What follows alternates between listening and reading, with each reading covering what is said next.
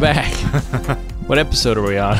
It's like 120 something. 20 something. Crazy. Still doing films from last year. This is technically like I said, January and February will be a catch up.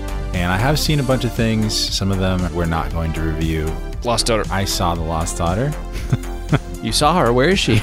No longer Lost Daughter. Found Daughter. That was Maggie Gyllenhaal's directorial debut. She wrote and directed that movie based off of a book starring Olivia Colman and Jessie Buckley as a younger Olivia Colman. Dakota Johnson. Yes. Ed Harris is in it. Peter Skarsgård. What? Good cast. Really good cast. Peter Skarsgård will always be the cloud guy from Green Lantern for me. Oh no. Wait, that wasn't Galactus, was it? No, it's Parallax. Parallax. Completely different comic book universes. Gosh. We'll cut that part out of the podcast. No, I'm leaving it in so that everyone can know how stupid you are. But am I stupider than that Green Lantern movie? More stupid? Stupider. Well, who knows who Parallax is? At least they knew that Parallax was a DC villain. I bet you most of the people didn't know. You would have put Galactus in the Green Lantern movie. I wouldn't have made the Green Lantern as a cloud. Which is what Fantastic Four Rise of the Silver Surfer did. They made Galactus a cloud, just like Parallax. That's what I was thinking of. Isn't that hilarious? Yeah. Anyway. A lot of cloud. Let's talk about The Lost Daughter for a second. The Lost Daughter was very good. I wouldn't recommend it to a lot of people because it deals with very dark subject matter. Mm-hmm. Some of like the worst stuff I could think of as a person or parent or child of parents. Yeah, it sort of plays like a psychological thriller, but it's not really. It's more about somebody who is lost because they're very effing selfish. It's like a psychodrama? I don't know.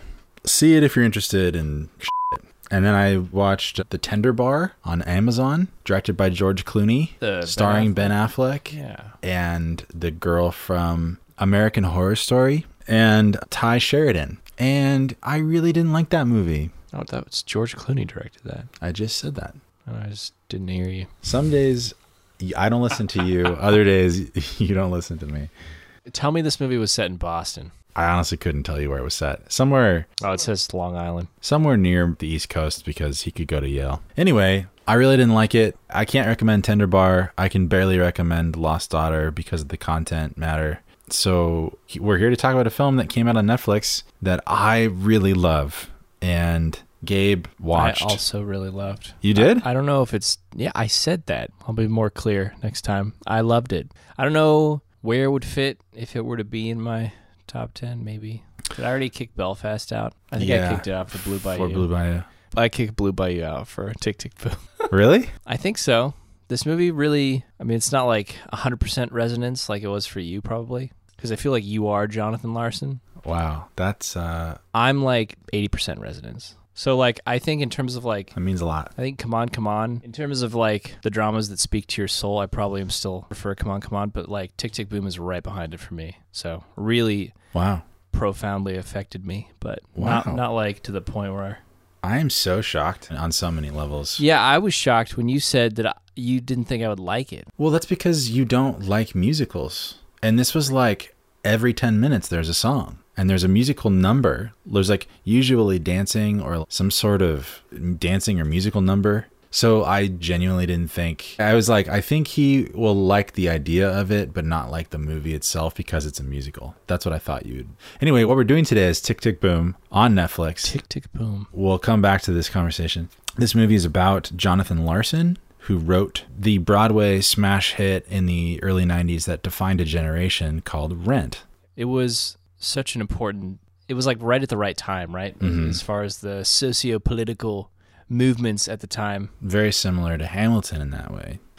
That kind of hit right at the right time and had really good music, really good meaning. There was a political sort of undertone to the whole thing. And this movie is based on the musical that Jonathan Larson wrote right before Rent, which was an autobiographical musical about his experience writing the musical before that called Superbia. Everything's connected. And this movie is directed by Lin-Manuel Miranda, who wrote Hamilton. And this is Lin-Manuel Miranda's first time directing a movie, a motion picture. I thought he did a great job. I was extremely impressed. Unlike George Clooney watching The Tender Bar. Well, that wasn't even George Clooney's first picture either. Anyway. Yeah, amazing debut. Lin-Manuel Miranda recently also wrote all of the music for the 60th Disney animated film Encanto. And all the music in that is great. He didn't write any of the music in this because Jonathan Larson wrote it in his early 30s. 30 years ago. Yeah. And he decided to direct it, I think, really to pay tribute to Jonathan Larson and the work that he had done 30 years ago. Mm-hmm. And this movie was filled with a lot of nods and Easter eggs. Cameos. Yeah, that should tickle all the theater kids' hearts and minds. There are so many that I don't even understand because I'm not a theater kid. I wasn't a theater kid. I hung out with theater kids in high school. But anyway, amazing directorial debut by Lin-Manuel Miranda. I love this guy. Lin-Manuel Miranda, I think I'm a fanboy of his because honestly I loved Hamilton so much so that I forced everyone to do a podcast about it. And I love that musical. I listened to it over and over that year that it came out on Disney+. I love Encanto. It's one of my top 10 favorite movies this year. One of my favorite Disney animated movies in the past, 20 years. And I love this movie because it is about Jonathan Larson writing about his failure and his life up to this point in his early 30s. And then he went on, like I said, in real life, he went on to write Rent and then died the night before, the week before it actually premiered on Broadway. So he never actually even got to see Rent on Broadway, which is unfortunate. But Jonathan Larson's whole story is very similar to the Alexander Hamilton story, which in that play, the idea is he writes like he's running out of time. He's constantly, he feels like this time pressure that something is coming after him. Like you never know how much time you're going to have. And so, he's just driven and he's working and he's trying to change the world or change the world that he's in. And in the same way, Jonathan Larson was doing the same thing here when he wrote this autobiographical musical. He called it like a tick tick, like he hears this constant ticking, like a clock in his head. And he writes that into his autobiographical musical, Tick, Tick, Boom. And we see it play out here in the movie as well in a very stylized way. So it really hits the emotional impact that you want it to. And I personally related to that because, like Gabe alluded to earlier, I feel that same weight of I feel like this movie was made for me in a way because I feel that same weight of running out of time. I have to do something great in this world. I have to do something of worth, and this is like the thing that I'm doing right now. So not just in this podcast, but like whatever it is that I'm putting my hand to the plow and not looking back kind of thing. Your dreams. Yeah. And so that's why it spoke to me personally, I would say, and why it immediately went into my top 10 of the year. And again, I'm not historically a musical person either. I do enjoy musicals, but like more so the main ones. I haven't even seen Rent, so. Will you see it now? Sure. The musical that defined a generation. Sure. No, I would love to see it. I haven't seen a lot of the classic Broadway musicals. I've never really been interested until they become films. Mm-hmm. So. And to be more specific with Rent, that was particularly regarding the AIDS epidemic, right? And yeah, that's a part of it. Yeah, because Jonathan Larson's one of his friends close to him. Or at least that was a big part of was the HIV positive. Yeah. The Tick Tick Boom played off that a lot with the whole idea of running out of time. Yeah. Because it was, and he also saw a lot of his friends die. Like he said, had seen 3 or 4 of his friends die in recent years. And then we haven't said this yet, but we sort of glossed over it, but Jonathan Larson died at the age of 35. In 96? I don't know the year, so you're probably correct. Yeah. But not from HIV or AIDS, but because of an aneurysm. Yeah. Like a freak kind of aneurysm in his kitchen just dropped. Crazy, man. Yeah. To think he would be 60 or 61 now. I think it was an aortic aneurysm. Yeah. His heart? Because I know the condition that it is believed to be attributed to, the Marfan syndrome, is what stretches your body out and puts a lot of strain on your body. So, Andrew Garfield plays Jonathan Larson in this film. Plays him well. And he is a treasure. Yeah, I'm fully on global, not even national, international treasure. Andrew Garfield. Wonderful actor, Social Network, Amazing Spider-Man. He has an English accent, right? Even though he was raised in New York. Hacksaw Ridge. And he was in Silence, Never Let Me Go, which was right before Spider-Man. Really good indie, dystopian, futuristic film. Yeah, multi-talented actor. He recently was in The Eyes of Tammy Faye as well, next to Jessica Chastain, I think. Yeah, and from what I've read, he killed that role. I mean, they all killed it, Jessica Chastain especially. But it's interesting, he can flex like seamlessly between leading man and character actor. And he really brings... He was recently in Spider-Man No Way Home. Yeah, as Spider-Man 2 or 3. Spoilers, yeah. That's funny. Yeah. Yeah, so we're big Andrew Garfield fans over here. I'm a huge Lin-Manuel Miranda fan. This movie was amazing. Couldn't recommend it enough. I don't know what else to say about it. The format is interesting. The way it's presented, for people that aren't familiar with Larson or his musicals, Tick, Tick, Boom, his second of his 3... Or, I mean, I'm not sure how the musical was originally, but this film was fascinating to me because I really enjoyed the editing and the formatting of the story, the way it cuts between what is him presenting Tick, Tick, Boom as a musical to the audience and cutting between the dramatization of those scenes for the audience of the film. So, between scenes, you're cutting back to Andrew Garfield on a stage presenting his musical. It reminded me a lot of one of my other favorite films, Bronson, by Nicholas Winding Refn. Starring Tom Hardy. Yeah, you're cutting back and forth between Tom Hardy and his story. He's telling you about his story. And that was really powerful because you can see Andrew Garfield in the moment, and then you can see Andrew Garfield in the future reacting to that moment as he's relaying it to the audience. And it just gives him an opportunity to show the breadth of his ability as an actor. Yeah. I loved this song that was doing what you just said, but it was cutting between sort of a satirical comedic song of him fighting with his girlfriend. Yeah. And then cutting between the actual fight and the actual things that were said in the moment, in the fight. Yeah. In the past. Oh my gosh, that was genius. Lin-Manuel Miranda, again. I'm glad you mentioned that scene because it made me uncomfortable because that scene is such an intense moment in his past when his relationship with his girlfriend is falling apart. Right. And it's supposed to be a gut-wrenching thing for you, the audience, and for him. Yeah. And intercut is the part of his musical that is representing that. And it's such a manic display of like forced happiness or like forced... Yeah, it almost seems like it's driving him crazy. Yeah, it was almost like a facetious happy. It's a fake happiness almost. Yeah. And it was ultimately just sad to see. I mean, that was the whole point, I think, of that particular song was showing the modern relationship, especially from the male's end of things, because that is Jonathan Larson's perspective in that scenario. Being unable to properly communicate with his significant other how he's feeling, unable to process what he's feeling himself, because he cares deeply about this person, but he's also... trying, like, all that matters ultimately to him, his world revolves around his dream, and to write this musical, to get this song out on time. So he can't have his cake and eat it too, unfortunately, because his significant other is also a person. And I think there's a line in that song that is like something about how he loves her so much, but they're just not the right fit, and it's really sad, especially because the girlfriend like kept reaching out and just they couldn't make it work. I also loved this scene.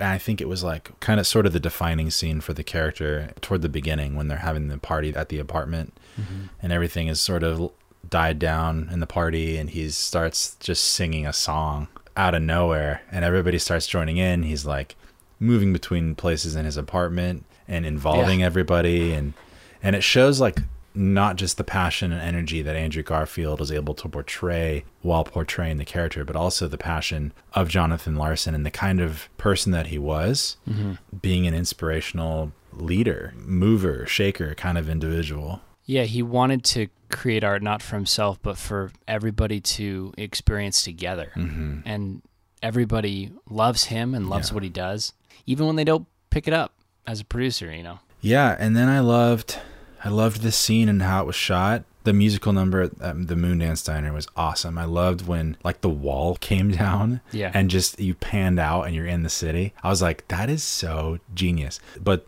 then I loved again later after he finds out his best friend is HIV positive and his friend like didn't tell him because the friend had been trying to tell him for a few days and Garfield was not. Yeah, he didn't because Garfield was just like focused on his own stuff. And then he wanders through the city remembering all of his relationship with his best friend. And then he finds a piano, which is like an actual thing that you could stumble upon if you know where to look in Manhattan. And then he starts playing the piano and he writes this song. And then just in that moment, out of the deep turmoil that he's experiencing, he begins to play. The song just flows out of him. And it's so beautiful. And I loved Jonathan Larson's, the way that he wrote these songs. I loved his playfulness and how he would phrase things. And it's almost like he played with the English language in such a way. And he knew musical theater so well that he could almost incorporate hooks, melodies and aspects of musical theater that I am ill-equipped to even speak on, but in such a way that would be so engaging for a listener that not only is the music good and the melody good, but the words that he's saying and the structure of the sentences or the phrasings and the stanzas in the song are done in such a way that it just makes it extremely appealing and extraordinarily engaging in a very lighthearted way, but also in a very serious and meaningful way, if that makes sense. It's like that perfect zenith where everything collides and creates like a resonance that like is extremely relatable and engaging for, the person that's watching or listening. Does that make sense? Yeah, I would put it in slightly different terms for myself in terms of what I took away from Larson's work it was the meeting of like artistry and its message and intent, and then the accessibility, which is like the fun, catchy, quippy nature of it. And I think that for me really came to a head when he starts having his workshop on his first musical, Superbia, which is just a crazy zany setting. It's future dystopia Earth. The way he breaks it down is so funny. It sounds like a Flight of the Conchords setup because it's like... It also seems like a very similar dystopian version of what today is like. Yeah, people are famous for doing nothing on their screens. He nailed it. He was 30 years or like 20 years ahead of his time in terms of what social media would look like. Yeah, it's like in a Black Mirror kind of way. Yeah, and I love the way the movie approached that with the other producers other than Sondheim because they just didn't get it. Like the one guy who was there with Sondheim in the scene who's like just parroting. The ass kisser. Yeah, it's such a... Oh yeah, that's what I was going to say too. Such a B word. But just in a different way. Yeah, but like even some of the people in his workshop, like the one girl in the first day, she's like, so can you explain it? And he's like, yeah, what? She's like, the story. Can you explain the play? And he was like, what? He just... So many people didn't get it. He was ahead of his time. Right. But like I was saying, that musical is so brilliant because it takes something like kooky and crazy and fun and catchy. The way he writes the songs, like you said, is so unique to his style. But also there's an amazing message there, and there's subtext and there's depth with every play. Like even the second one, when it's just a story about his life, there's so much to unpack just in Tick, Tick, Boom as his second musical. And I don't know much about Rent because they didn't cover it in this one, but just from the little that I know from what you've told me, being that definitive work for so many people in the 90s and at the turn of the millennia for like the gay community and whatnot. This was a man who knew how to weave theme, and message with the genre of musical together. And to give that to people and to have people just respond, it took a little while for people to see it because it is hard to get your name out there, even for brilliant people, starting from nothing. But once it exploded. Rent just blew up right on the scene as soon as it started playing. So it speaks to his genius.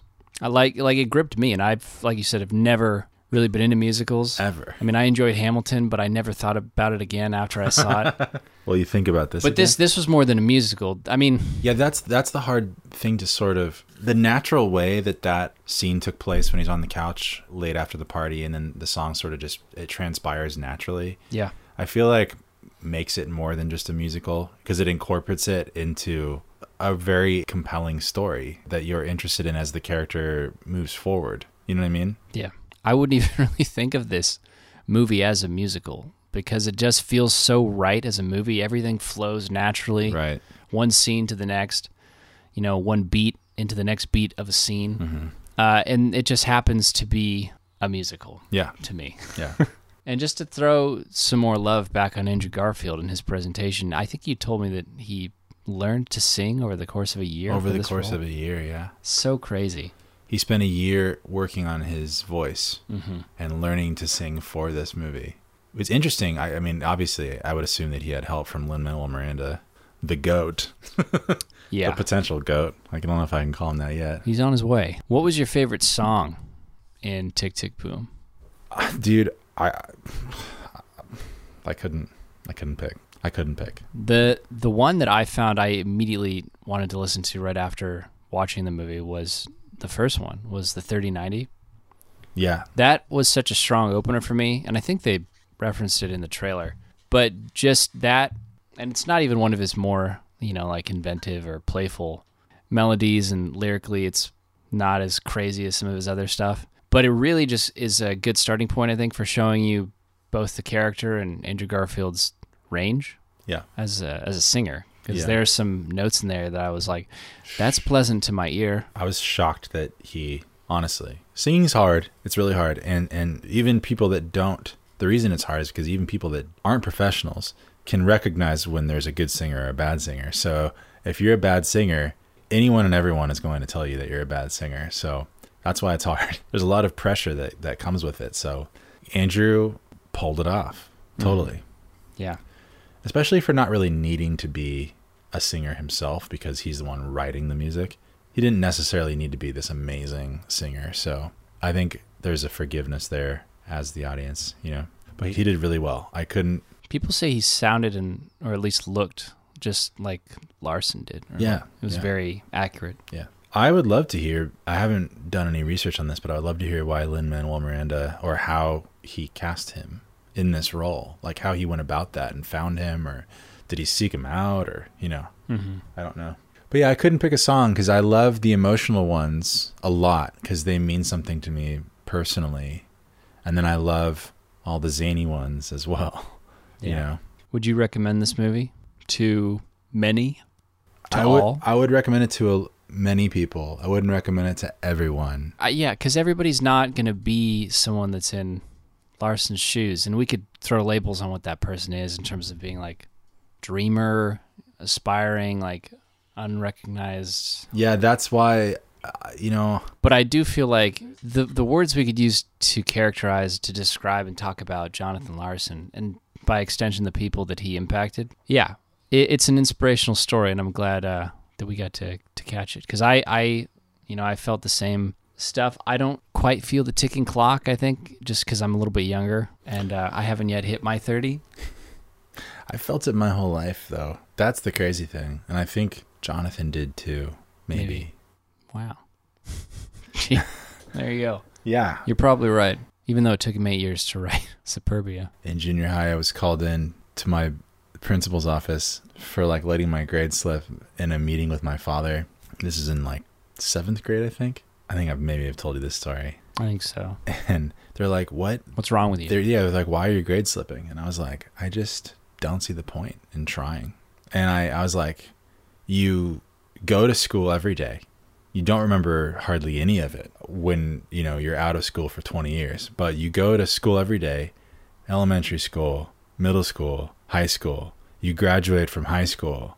You go to college and learn the same things that you just learned in high school for 2 years. And then you focus on something for 2 years. And then you call yourself a master enough to then go get a job in that field if you're lucky." I was like, I just don't think that's for me. And then they just looked at me like I was crazy. Yeah. This was in 7th grade. I was 11. No, I was 12. Yeah. It's so funny that two people can look at the same picture and just see something completely different. Yeah, it's wild. It's like Johnny's friend. I don't know. It feels weird to call him Johnny. John. Like John's friend, Michael in the film. Yeah. Who was just... Great actor. Yeah, he was great. He was just looking for something different. Even before he had his diagnosis with HIV, it was just what he wants is different than what Jonathan wants. Mm-hmm. And I mean, I'm sure you have plenty of friends in your life whose philosophies on what they're looking for ultimately are just completely. You might think, why? What is the point of that? Well, you know, I think there was a scene. I think it might have been when Jonathan's power went out in the film, and he's just like, he said our catchphrase, "What is happening?" Like life is just exactly. Life is chaos, and life is just chock full of things that to some people don't matter. And he's searching unapologetically and relentlessly just for that fulfillment and that thing that'll bring him and his life meaning. You know. And I loved the scenes where he's in the advertisers, and it's just like it was just like a nightmare. Well, that was a very interesting scene because you have this person who's like clearly just out of the box thinker, shows up late, and then you have the other people who were there waiting for him, upset with him for being late, and they all just start to like worship him as like a Jesus or something, and like a Messiah. They're like, well, what do you think? You know, it was hilariously done. Yeah. Clearly, like, you know, it was over the top intentionally. But there are people like that who influence the people around them in such a way that the genius just emanates from them and everyone recognizes it almost immediately, you know? I loved his approach to that whole corporate world when he's talking about advertising and how, like, just empty it is. Yeah. It's like, I was like, yes, preach, brother. Advertising is such a friggin' preying on the weak and impressionable. I mean, it happens to the best of us. I get advertised to every day. Yeah, you do. I just bought Doritos last week. It's crazy. Michael, his friend, is played by Robin De Jesus. I really liked him in this role. Vanessa Hudgens is also in this movie, by the way, but as like a background character. Yeah, less than I thought, but she was great. All of his friends were great. Yeah, I was very impressed. But Bradley Whitford was Stephen Sondheim. Because Larson in this film just worshipped at the feet of Sondheim, and so... Producer-writer, he wrote West Side Story, the music, the lyrics. Mm-hmm. It was amazing. And then he also did, this is the one I was trying to remember, Sweeney Todd. Oh. Yeah. Yeah, a legend in his time, and for all time. Anyway, here is a song from the motion picture based on the autobiographical musical Tick, Tick, Boom of Jonathan Larson by Lin-Manuel Miranda. Sung by Andrew Garfield. 6 layers of... Stop the clock. Take time out. Time to regroup before you lose the bout. Freeze the frame. Back it up. Time to refocus before they wrap it up. Years are getting shorter. Lines on your face are getting longer. Feel like you're treading water, but the riptide's getting stronger. Don't panic, don't jump ship, can't fight it like taxes. At least it happens only once in your life. They're singing happy birthday, you just want to lay down and cry. Not just another birthday, it's 3090. Why can't you stay 29? Hell, you still feel like you're 22. Turn 30, 1990, bang, you're dead. What can you do? What can you do? What can you do? Clear the runway, make another pass. Try one more approach before you're out of gas.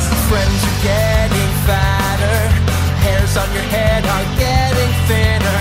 Feel like a cleanup batter on a team that ain't a winner. Don't freak out, don't strike out, can't fight it like City Hall. At least you're not alone, your friends are there too. They're singing happy birthday, you just wish you could run away. Who cares?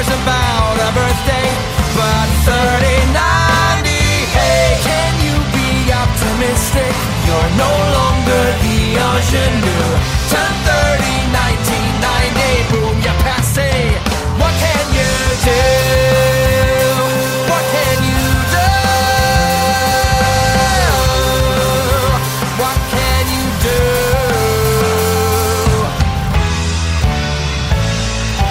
Peter Pan and Tinkerbell, which way to Neverland?